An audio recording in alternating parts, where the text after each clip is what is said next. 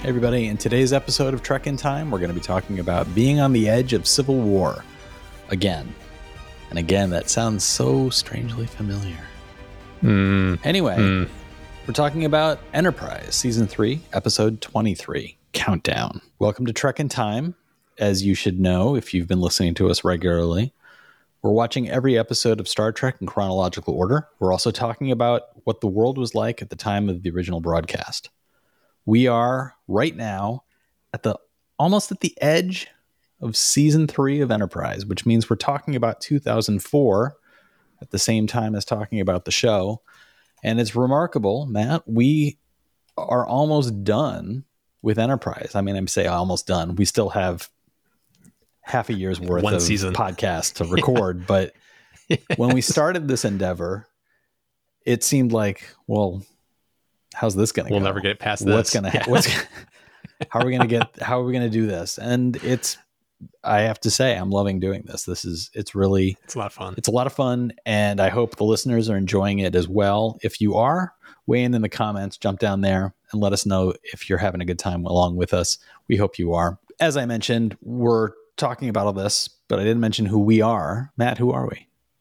I don't know, Sean. Well, I'm Sean Farrell. I know that much. That's right. I'm a writer. I write some sci-fi. I write some stuff for kids. And Matt is the guru and inquisitor behind the YouTube channel Undecided with Matt Farrell, which takes a look at emerging tech and its impact on our lives. So between the two of us, we try to cover all the bases, the storytelling, the science, in other words, Star Trek. So Matt, how are you doing today? I'm doing pretty well. How's your weekend? It's been exhausting. It's been a lot of travel this weekend for me as I've been dragging my son around, trying to show him, look at this college, look at that college. What do you think about that college, huh? It's actually been fun seeing some of these places. So it's not all bad, but it is tiring. And a nice respite for me was settling down with a hot cup of coffee and watching this episode of Star Trek Enterprise. As I mentioned, it's episode 23 of season 3. It is Countdown. Before we get into that, though, Matt likes to share some thoughts on our previous episodes where viewers weigh in on the fun and foibles of the Farrell brothers. That's right. All right, Matt, show us some fun foibles. Well, the first comment I've got is from RoboTrav, longtime viewer, commenter, supporter, all of the above, on episode 71, which was E Squared. He wrote, I have 3 comments about this episode. And Trav, I have to call you out on this because all of your comments have nothing to do with our episode or the show. Anyway, he wrote, I have 3 comments about this episode. 1, Man in the Empty Suit was nothing short of brilliant and beautifully, hauntingly written. Oh, well, thank you. I agree with you, That's Trav. very kind of you. It's my favorite book that Sean's written. Just saying. Number 2, Matt's factory house building tour video was really super cool. Like I said, has nothing to do with Star Trek, Trek in Time. Right? It's from Matt's other channel, but that's great. Yeah, it's my other channel. But thank you, Trav. And then number 3, shout out to Pale Ghost 69 and hi to all the other TNT fans out there. It's like that he was calling out Pale Ghost, who we also comment on a lot. Mm-hmm. And here's a comment from Pale Ghost on that same episode. He wrote, I think this episode was my favorite out of all the Enterprise. I know it has a few rough edges, but I love that they were able to explore the evolution of the ship and its crew. It's something I really wanted from the Voyager episode where they have time fractures across the ship. That was called Shattered. And then something funny about T'Pol conversation for me. Jolene Blaylock made me realize how bad Bacala was when talking to a character that isn't actually there. She did such a good job representing 2 different characters that my brain didn't even register she was having 2 conversations alone. Yeah. She's like so underrated for me. Yeah, she which really leads is. me to She really is. Which leads me to Jason Dumm's comment, and I hope that's not your real last name, Jason, because that'd be very unfortunate. But he wrote, great conversation, totally agree regarding Jolene Blaylock, criminally underrated. Made me think how the style of acting seems different than all but recent Star Trek shows. Earlier Trek employed more stage actor type performances, and Enterprise seems much more like typical modern cinema performances. Yeah, I agree. Yeah, that makes a lot of sense. More nuanced. Yeah. And one last comment to round out the whole comment section. This one kind of caught my eye from Drew Lovely. I caught up. Looks like I'm going to have to enlist. I'm happy to support y'all, but I didn't think it would be so soon. I've thoroughly enjoyed listening to you two break down these episodes. I have seen all of Star Trek, but you both bring different perspectives that shine a new light on each episode. Thank you, and I am looking forward to more. And I want to thank Drew because he did sign up. He is a supporter. And just to call out, if you want to support the show, go to trekintime.show and you can hit the enlist button to become an ensign, and you will get access to our members-only show, Out of Time, where we try to do one at least once a month, where we talk about other pop culture shows. We talk about Star Wars, Star Trek, Lower Decks. We talk about all these different kinds of things that we're watching and are catching our eye. Yeah, we've talked about some things like some horror movies recently. We've talked about some TV shows that are more of a sword and sorcery thing, like the recent Lord of the Rings series on Amazon. So it tries to be more across the board, just what's going on with our viewing. So we hope you'll join us there. And thank you, Drew, for joining up, and glad you caught up. I didn't think that, it's one of the things about this show is we've had other people weigh in the comments saying, like, just found this. We're really hoping that if people find this, that they'll jump as far back as they want to go. And you can really just kind of like jump in and out. Even if you're not interested in watching every episode of Enterprise, you don't have to, but we did. And now you can jump back and listen to the episodes in which we talk about them. So we hope you'll share that. Not only keep that in mind for yourself, but share that with your friends as well. So in the background, you'll hear the read alert. That's the loud klaxon that you're hearing in the background. And that always means that it's time for Matt to jump into the Wikipedia description. Matt, take it away. Oh, this looks like a long one. Countdown is the 23rd episode of the third season of the American science fiction television series Star Trek Enterprise, and is the 76th overall episode. It first aired on May 19th, 2004 on the UPN network within the United States. Okay, we already established that with the American science fiction television series, but okay. Set in the 22nd century, the series follows the adventures of the first Starfleet starship Enterprise, registration NX-01. Season 3 of Enterprise features an ongoing storyline that follows an attack on Earth by aliens called the Xindi, a group of aliens that did not appear in preceding series. Okay, why was that important? Yes. In this episode, Captain Jonathan Archer, Scott Bakula, convinces the Xindi Aquatics to aid him in his fight against the Xindi Reptilians and Insectoids Alliance to prevent Earth's destruction by their superweapon. The weapon departs for Earth with Archer in pursuit on board a Xindi vessel. In the midst of a battle between the two Xindi factions, an away team is sent to rescue Ensign Hoshi Sato, Linda Park, previously captured by the Reptilians, a data core in order to get more information on the sphere builders. Was there part of a sentence missing there, Sean? That is the Wikipedia description as it appeared. Because it feels like there's a half a sentence missing right there. Bonus fragment sentence there. Yes. So Wikipedia's descriptions are fun and wild. It's like the Wild West of encyclopedias.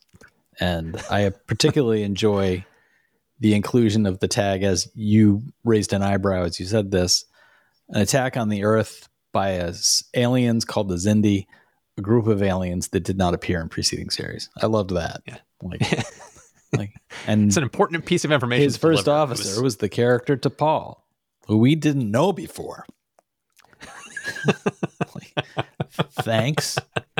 Not necessary, but thank you. So, as Matt just shared, some of the details are on this episode. It's season number 3. It's episode 23. It's directed by Robert Duncan McNeil. That's right, Tom Paris from Voyager. This is his third turn directing an episode of Enterprise, the second of this season. The episode is written by Andre Bormanis and Chris Black. This is the first time that these two veterans of the show will work together. And the original air date, May 19th, 2004. And guest appearances included Scott McDonald, reprising Commander Dolam, the lead reptilian Xindi, Rick Worthy, Jannar, who plays the lead arboreal Xindi, Scott McDonald, I already mentioned Scott McDonald, excuse me, Tucker Smallwood, the Xindi primate counselor. Now that Degra has been murdered, this Tucker Smallwood's character takes the lead contact with humans. And it was only during this putting together these notes that I realized, and I think that's a shame, because I think Tucker Smallwood does a really good job with his character. He really demonstrates where Degra was the reluctant designer of a death machine, thought he had good reason for it, And we talked last week about villains standing out the best when they think they're right. And one thing we didn't really weigh in on was that Degra is that kind of villain. He's beautifully rendered in the series as he's building this terrible thing to destroy an entire planet, but he thinks he has very, very good reasons. Yep. And by the time he is murdered, he's turned the corner and he's realized, I need to do everything I can to stop this. Yep. That mantle is now taken up by Tucker Smallwood's character. And I think that the writing around his character is also very interesting because he's very measured.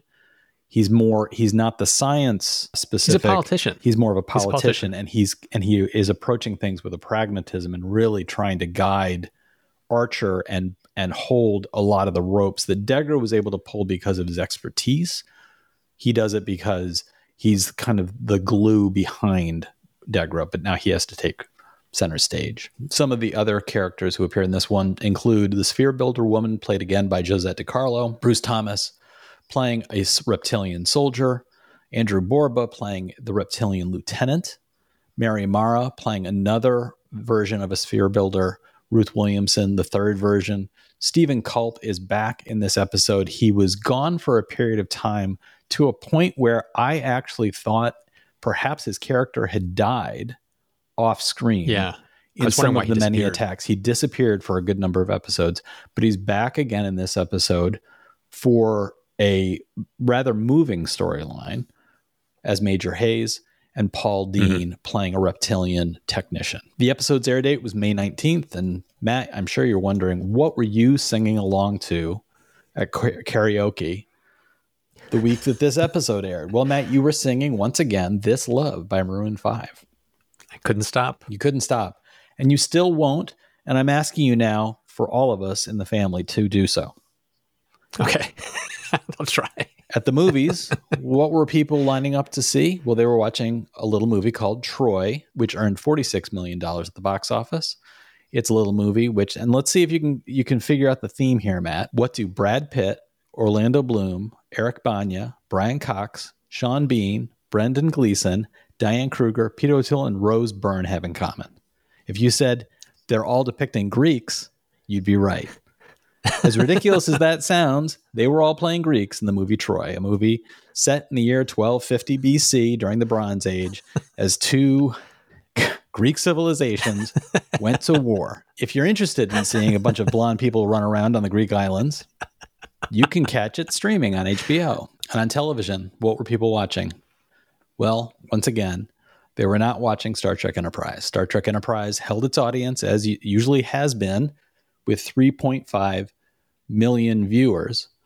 However, overall, not a great showing given the competition. My Wife and Kids was doing better at around 8 million viewers. 9 million viewers tuned in for 60 Minutes too. That 70s Show was getting 10 million viewers. Friends had ended in earlier May, but there was a repeat of a retrospective show. And the repeat beat it. Friends. And a hour-long repeat of a retrospective was enough to beat out Enterprise with 6 million viewers. And on WB, Smallville was getting almost 7 million. And Angel, which was ending, would be getting, in the follow-up to Smallville, would be getting about 5 million viewers. Strange little write-up about the end of Angel in my research on the news of the day. It was described as the last episode of the hit TV show Angel aired on this day. And I couldn't help but think, why are you calling it a hit TV show when it's ending after only a handful of seasons? It basically lasted about as long as Enterprise did. It lasted around 4 seasons.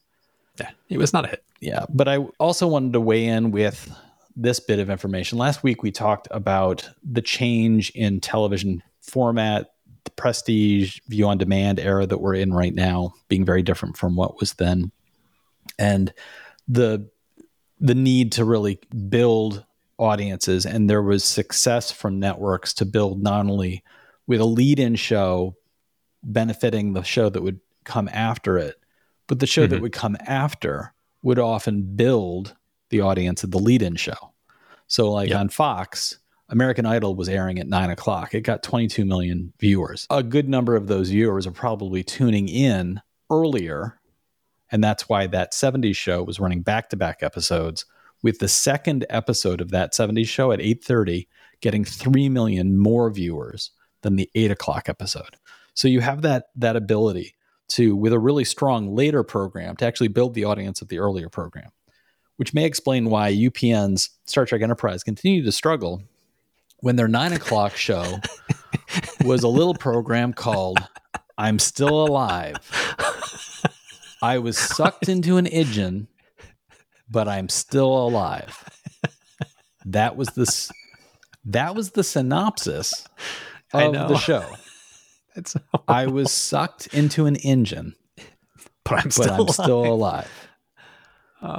It had viewership of about 2 million viewers. So Enterprise wasn't getting a lot of help before or after, which explains the low numbers. And other than that guy who got sucked into that engine still being alive, what other news stories were bubbling about at this time, Matt? Well, in Massachusetts, the first fully legal same-sex marriage license in the United States was approved on November 18th, 2003, and it would stand up now at this point a year later, almost a year later, as being considered valid nationally. The last episode of the TV show Angel aired in this month, and you'll all remember that we've been talking in previous episodes about the Abu Ghraib scandal, the abuse of prisoners in Iraq at the hands of U.S. military. At this point, in the month of May 2004, the Denver Post had uncovered Pentagon documents that showed that there were more than twice as many allegations of abuse as were being investigated by the military than had previously been known. 27 of the abuse cases involved deaths. At least 8 were believed to be homicides. So, dark days in Iraq, dark news coming out of Iraq, and a very difficult period of time for U.S. responsibility and attempts to investigate, but also hide culpability. So this episode of Enterprise, as we no doubt remember, we're in the midst of episodes that one leads directly into the next.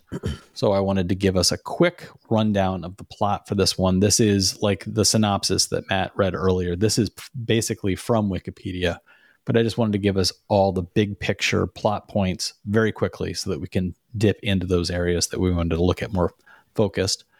So this episode starts with the superweapon has been stolen. The Xindi need 3 of their species to put codes in to launch the weapon, to fully arm it.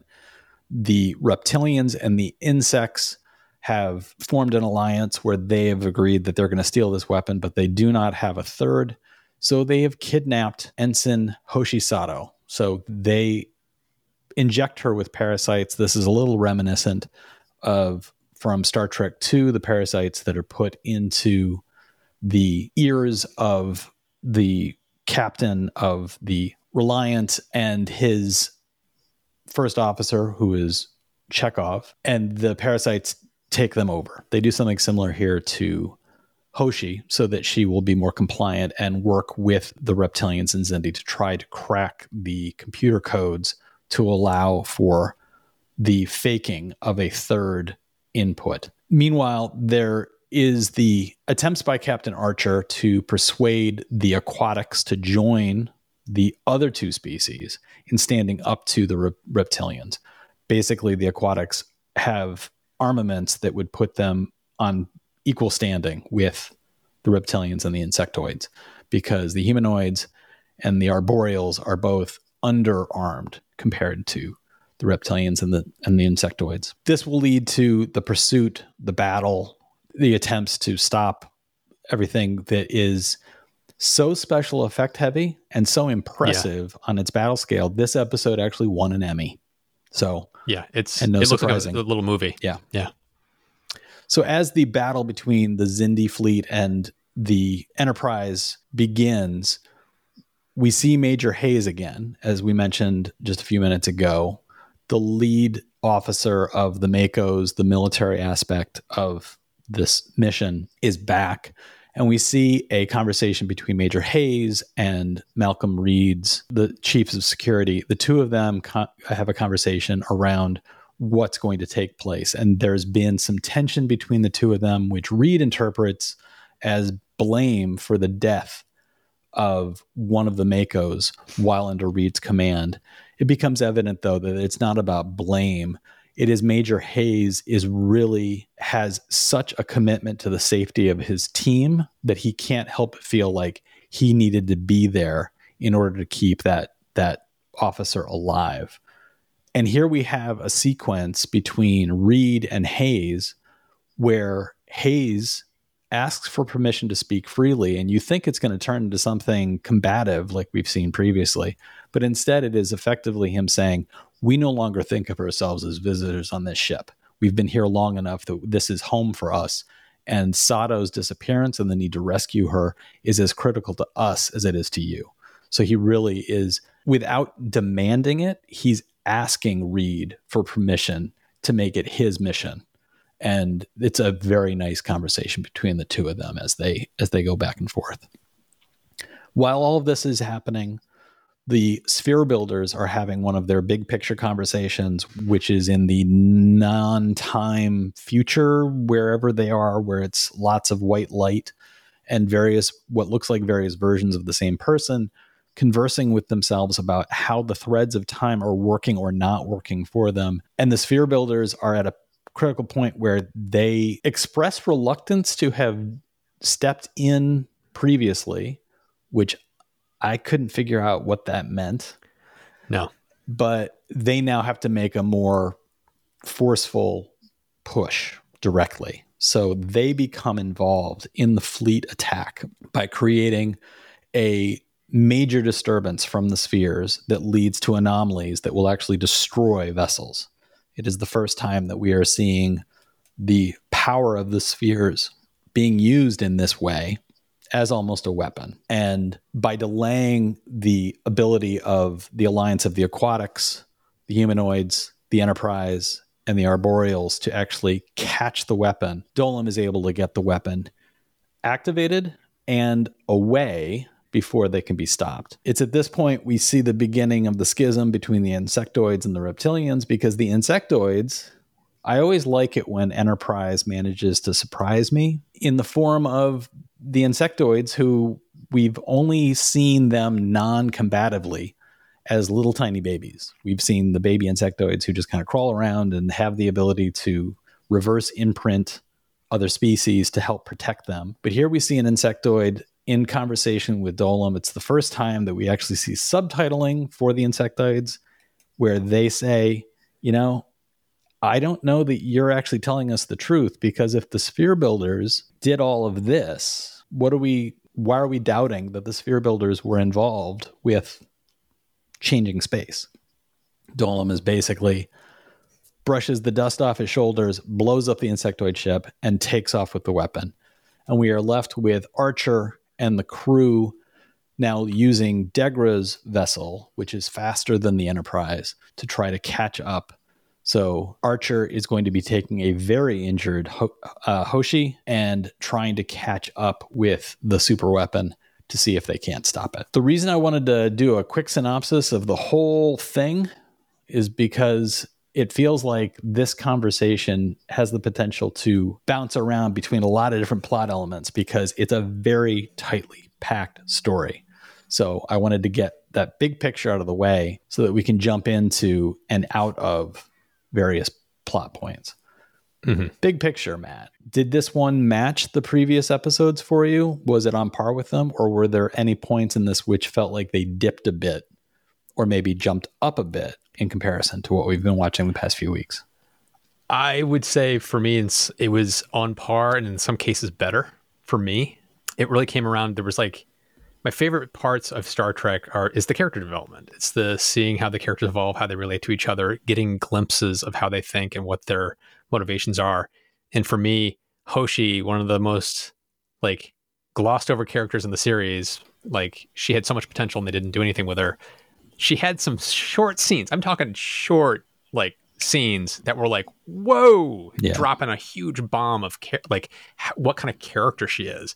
She tries to kill herself, yeah, to prevent them from getting control of the weapon. And it's in the beginning of the series, she was this character that was terrified of everything. Yeah. Did not want to get into a suit to go to another ship. She was just terrified of everything.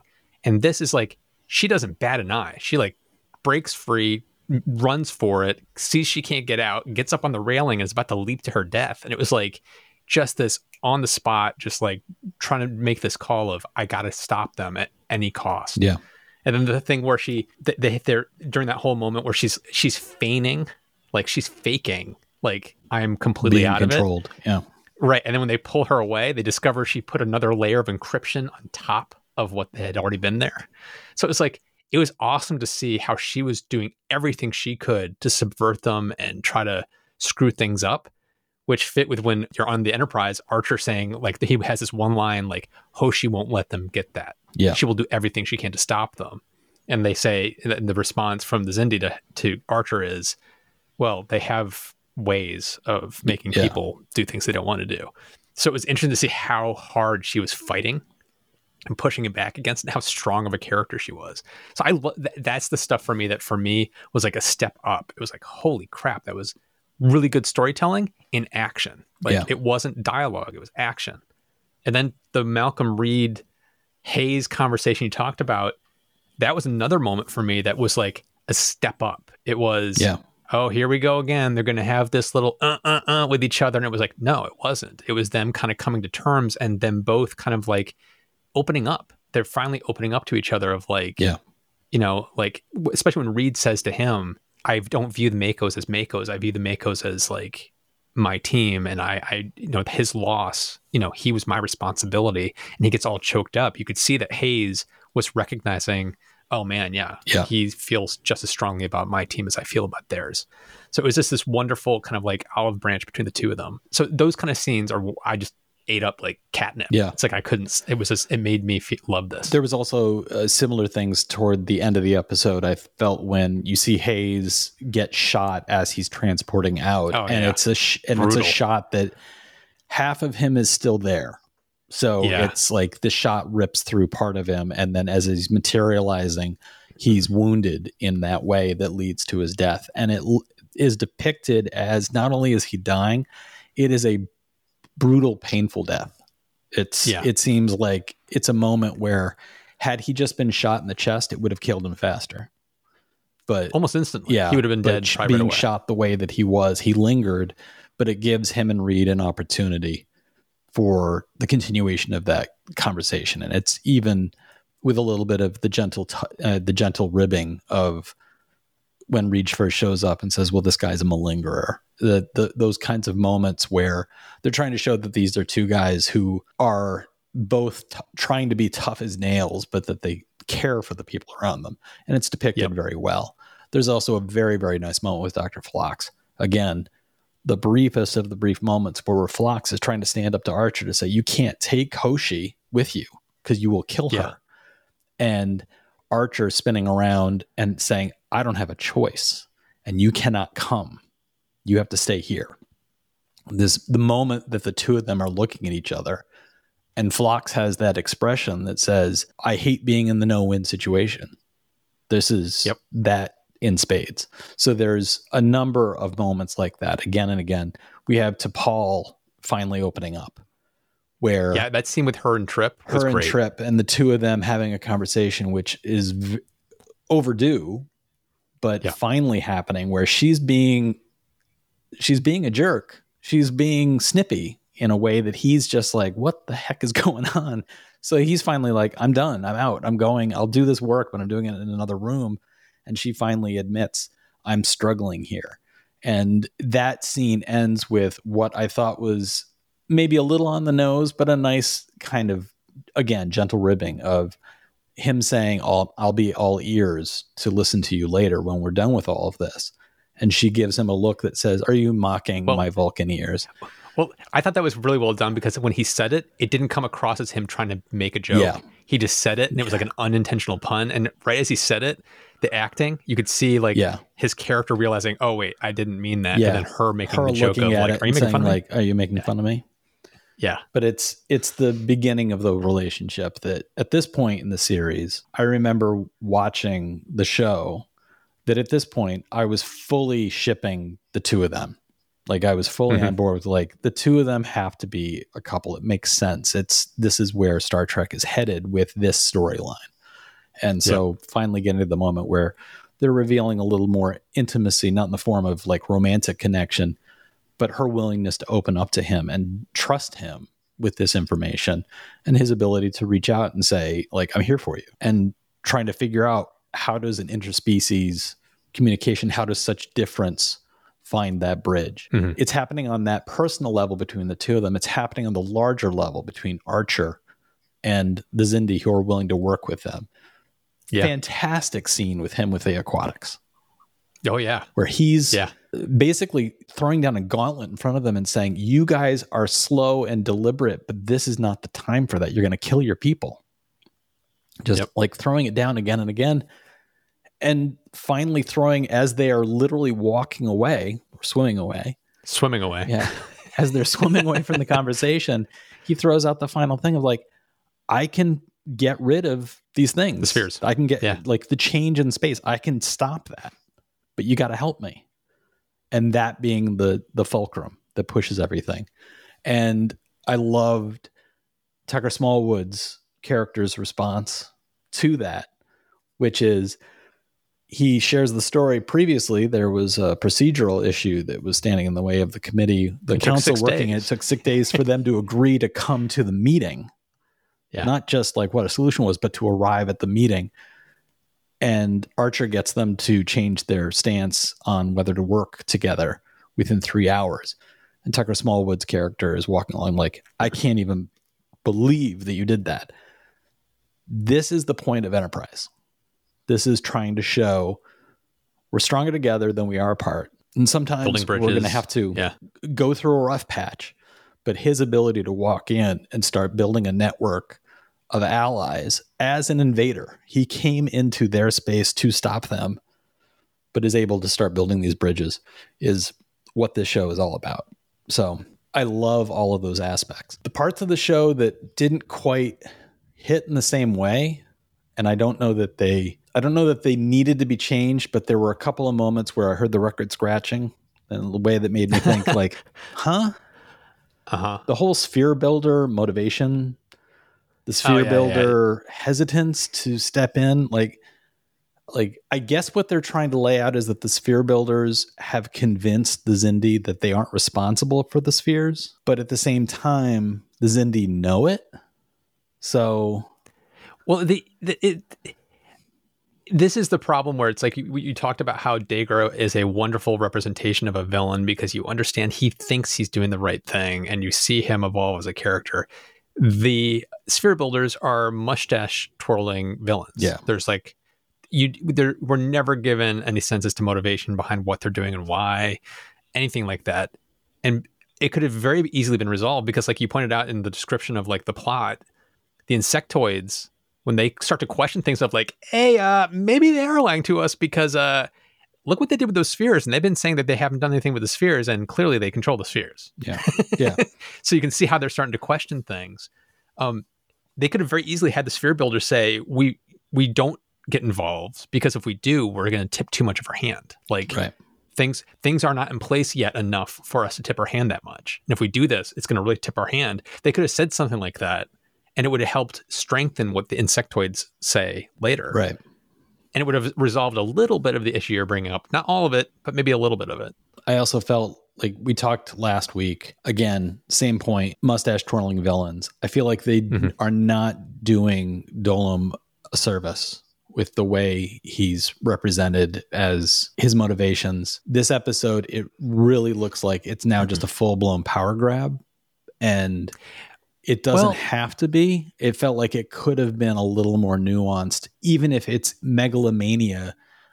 The manifestation of it could have been something along the lines of, I'm a savior to all of these peoples. I have to die, almost creating a stronger mirror image to Archer, of Archer's willingness to do the hard thing in the name of bringing all these people together to stop the evil from happening. Yeah. If Dolim was depicted as the flip side of Archer, the same arguments, the same motivation, the same, I will do whatever it takes to save my people.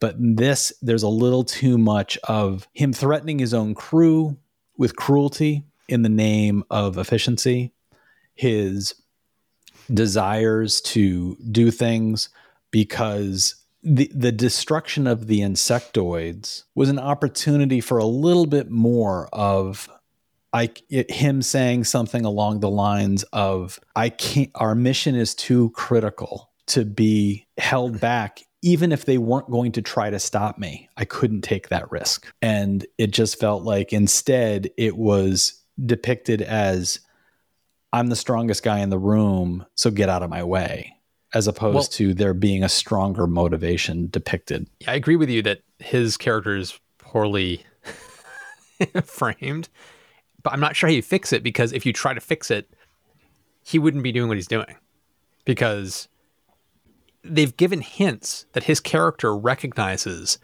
sphere builders aren't completely honest with us. Yeah. And we shouldn't completely trust them.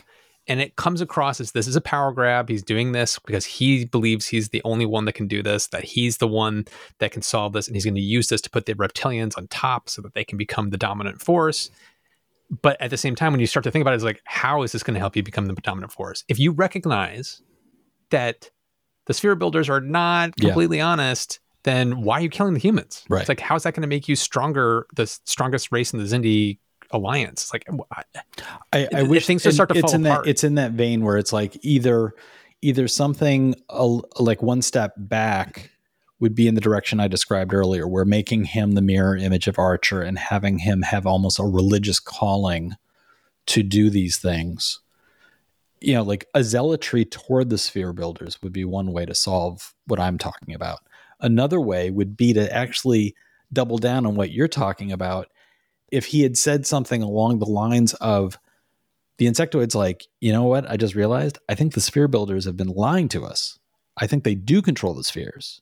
If his response was, one problem at a time, first we have to get rid of Earth, and then we take care and of the sphere then builders. we can take care of the sphere builders and make sure that they won't do anything to us, because now we have this super weapon and we can stop anybody who stands in our way to do anything. Like, that would have been a motivation. They would have been like, okay, I see what his goal is, but as you pointed out, he's effectively just been handed this incredible power, but all he seems hell-bent on doing is ignoring warning signs and ignoring the logical arguments of what's being laid out. And I don't like it when a villain is depicted as unreasonable, and in some ways, like, it almost boils down to a kind of stupidity. And I don't think that serves the story very well. And part of me, strangely, in watching this episode, I kept flashing back to, of all things, Galaxy Quest, where the villain in Galaxy Quest is effectively just, I'm the bad guy because there needs to be a bad guy. And it feels like Dolim is sometimes falling into that trap, and it's unfair to the character to hold them back from having a little bit more nuance. And the sphere builders, again, it feels at times like the sphere builders are just the, don't forget timey-wimey, future Wurcher. Like, there's all these things that we're trying to do to save the Federation from, you know, being a non-entity in the future. And I'm like, we're already on board. Like, give us a little bit more nuance to these people. If you were already steeped in Star Trek lore like you and I were in coming to this, we already know the Federation exists. We know the Xindi are not a problem. We already know that future. So give us a little bit more nuance so that we can understand that this history a little bit better.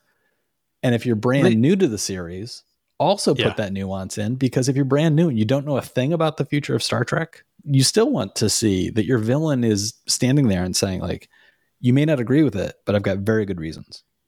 They should have set him up and leaned into the strongman argument. It's like, they didn't do that, because even a strongman would have self-preservation at mind, would have, you know, they have something to gain.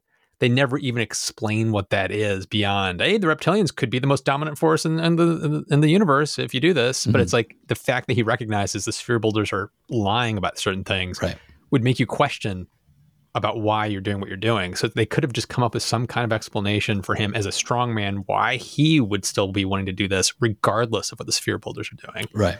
And they just didn't do that because it was probably a difficult question for them to answer, and they just like glossed over it. Yeah. There's also an opportunity within all of this to reveal a little bit more about how the sphere builders have managed to present all of the information that they've used up to this point to convince all the Xindi of their things.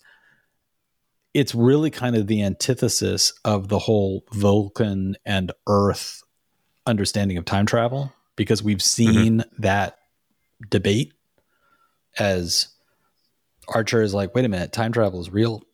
Oh my God, what did I just do? This is amazing and totally out. It blows my mind what I'm just experiencing. While the Vulcans have been like, it's not real. It can't exist. The Xindi would have a very, very different approach to understanding what time travel means, what the future's communication with the past is all about. And their understanding of all of that could have been the linchpin for the reptilian and sphere builder conversations of her teasing out, like, there will be statues to you. There will be cities named and planets named for you. There will be worship of you and your lineage because you are the savior of your people. Like, him hearing that from her would have worked if the sphere builders were really seen in the conversations they've had previously. They talked about, we refer to them as guardians. Like, it's a religious aspect that is missing from a lot of other Star Trek, other than Bajor's experience with the entities in the wormhole. Like, the religious aspect of this could have been something that could have been informative. I can't help but wonder if maybe that was pulled out because that starts to hint at zealotry, and it starts to hint at, we just had September 11th. We just had the Iraq War. We went into Afghanistan. Maybe there were conversations around, we can't make this about religion. I really don't know. Maybe. But I'm wondering how much of the era that this was made in sucked some of that out or held some of that back out of that kind of hesitation to put that into the series, which is an interesting question. I don't have an answer to that, but it's I can't help but wonder if it's playing a part. Well, outside of that major issue we brought up, the one thing I do want to call out is the action sequences. Like, we talked about this, were incredible. Like, the whole fight scene with all the ships. I absolutely loved when they showed up and the belly of the aquatic ship opens up and out comes a little itty bitty Enterprise out of the belly of the aquatic ship. One, that was awesome just for surprise. Yeah. Here they are. And two, it was helped to give a sense of scale to the battle that is unfolding in front of us. These aquatic ships are massive. Yeah. And it also drives home when you see the sphere builders doing their like warping space and all these ships are getting destroyed, that poor aquatic ship that gets caught and just starts bursting, and then it looks like the water's almost freezing as like it comes out. Freezing as it's shooting out. It's like, oh, all those poor aquatic people that just died. Yeah. It's like, because the ship is so big. Yeah, the scale of it all is one of those where the original Enterprise, this Enterprise, compared to like the Enterprise D or the Enterprise E, it's probably comparable. Like they're probably bigger than the aquatics vessel, but in this time frame of seeing this Enterprise compared to that ship, it really is massive. And it is heartbreaking as you see the battle going on to see what happens to those aquatic vessels. And to see, one of my favorite sequences of the battle was seeing the Enterprise swinging in and battling a couple of the insectoid vessels, and then suddenly the massive aquatic ship moving in and to protect them. The lieutenants feeding information to Dolim in the command center saying, we can't get to the Earth ship because the aquatics are giving them cover. They're too well protected by that ship.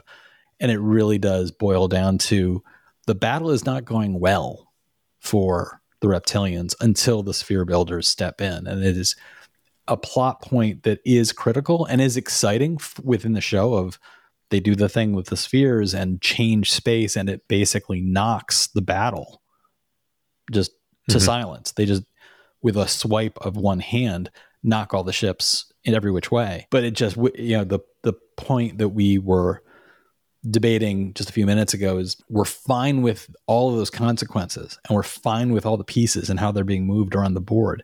Just a little bit more between some of the characters to give it a little bit sharper, tighter edge. And they are demonstrating they can give those tighter edges in all the sequences between all of the heroes of the episode. All the heroes are being given really top-notch dialogue. It's just the villains are giving a little too much of like, and here's my mustache. So that's where I land on it. Overall, though, I can see why this episode won an Emmy, and I can see why at this point, Enterprise was really feeling like it found its footing. I remember these episodes at the end of this season and feeling like this is the show I was hoping to see. Exactly. I tuned in 2 years earlier and wasn't getting this show. It was getting a little too much of like, oh, we're going to give you some time travel stuff and a future thing and poking, like into a villain that doesn't make sense really. The Suliban, who at this point, the first season didn't even need to happen. Yeah, the Silhouette. But at this point, really feeling like this is it. This is the kind of storytelling that I had grown to really appreciate and love. In particular for me, because this kind of back-to-back storyline feeding one episode into the next, for me, that was where Deep Space Nine found its voice and did it so beautifully. And so this was scratching that itch for me. So this really was a good set of episodes as we head toward the end of season 3. And speaking of the end of season 3, next week, we're going to be talking about 0 Hour. Matt, I'm not going to ask you for any predictions. Okay. I think it's pretty obvious. It's obvious. It's obvious where we're going. We're going to 0 Hour. This is going to be the Xindi weapon, Earth, the nascent attempts of a pre-Federation spacefaring vessel to build bridges with a lot of different moving parts to try and work together to stop evil from happening. That's what 0 Hour is going to be about. And I say that not having watched the episode yet. So before we sign off, Matt, is there anything you wanted to share with our listeners? Just to stay tuned to Undecided with Matt Farrell. I've got a lot of interesting videos coming up. One on nuclear fusion, another one on a new battery that may revolutionize EVs and everything else. So there's a lot of interesting topics coming up to check out. As for me, please check out my website, seanfarrell.com. You can also just, if you're interested in my books and you want to go directly to a bookseller, go to any bookseller you like. They're available everywhere. That includes Barnes & Noble. That includes Amazon. It includes your local bookstore. And if you don't know that you have a local bookstore, may I direct you to bookshop.org. It is a terrific online retailer that can do multiple things. You can order books directly through them, just like you would Amazon or Barnes & Noble, but you can also order books from specific local bookstores through them. So your purchase will actually be from the store that you choose. So you can either go directly to them or you can find the local bookstore through them. Either way, they're a great resource. And I just recently discovered, to my surprise, that my middle grade book, which is coming out next year, is already available for pre-order. So wow, that's great. If you're interested, if you go to the page for The Sinister Secrets of Singe, and you'll find it via my name or through the title. If you go to any of those booksellers that I mentioned before, you will be able to find the book. You will be able to pre-order the book. You will not see a cover. So if you want to wait until there's a cover available so that you know it's a real book, you can wait till the cover's available. I have seen the cover, and I will tell you that I think it's a really cool cover. Matt, I think you've seen the cover as well. I saw the early sketch of it, and it's incredible. Yeah. It's really, really cool. So I'm looking forward to seeing the cover. Also available on the websites where the book is being sold. But for right now, it's just a little gray square with my name. But if you're interested in pre-ordering, I would appreciate it. That's very helpful for the future of the book and for my future attempts to sell follow-up sequels. So there will definitely be a book 2. I'm hoping there will be a book 3, and that can happen if enough people pre-order and make it look like, wow, there's an audience here. So if you have a young reader in your life or you enjoy reading books in a Harry Potter-ish vein, I hope you'll check it out. Don't forget, you can jump into the comments. You can scroll beneath this video on YouTube or If you are listening to this as a podcast, go back to the podcast provider, look in the contact information in the description, reach out to us, let us know what you think. As Matt shared earlier, our listeners, our viewers are a huge part of how we approach the show. We appreciate your time in listening, and we appreciate your time in giving us feedback. Don't forget, you can become a direct supporter as well. You can go to trekintime.show, click on the Become a Supporter button. As Matt described earlier, you become an ensign. And when you become an ensign, you will start getting our Out of Time show, which is our spin-off program where we talk about everything that doesn't fit within this program. It also throws some coins at our heads, and we get the bruises, and we salute you. All of that really does help support the show. Thank you so much for listening or watching, and we'll talk to you next time.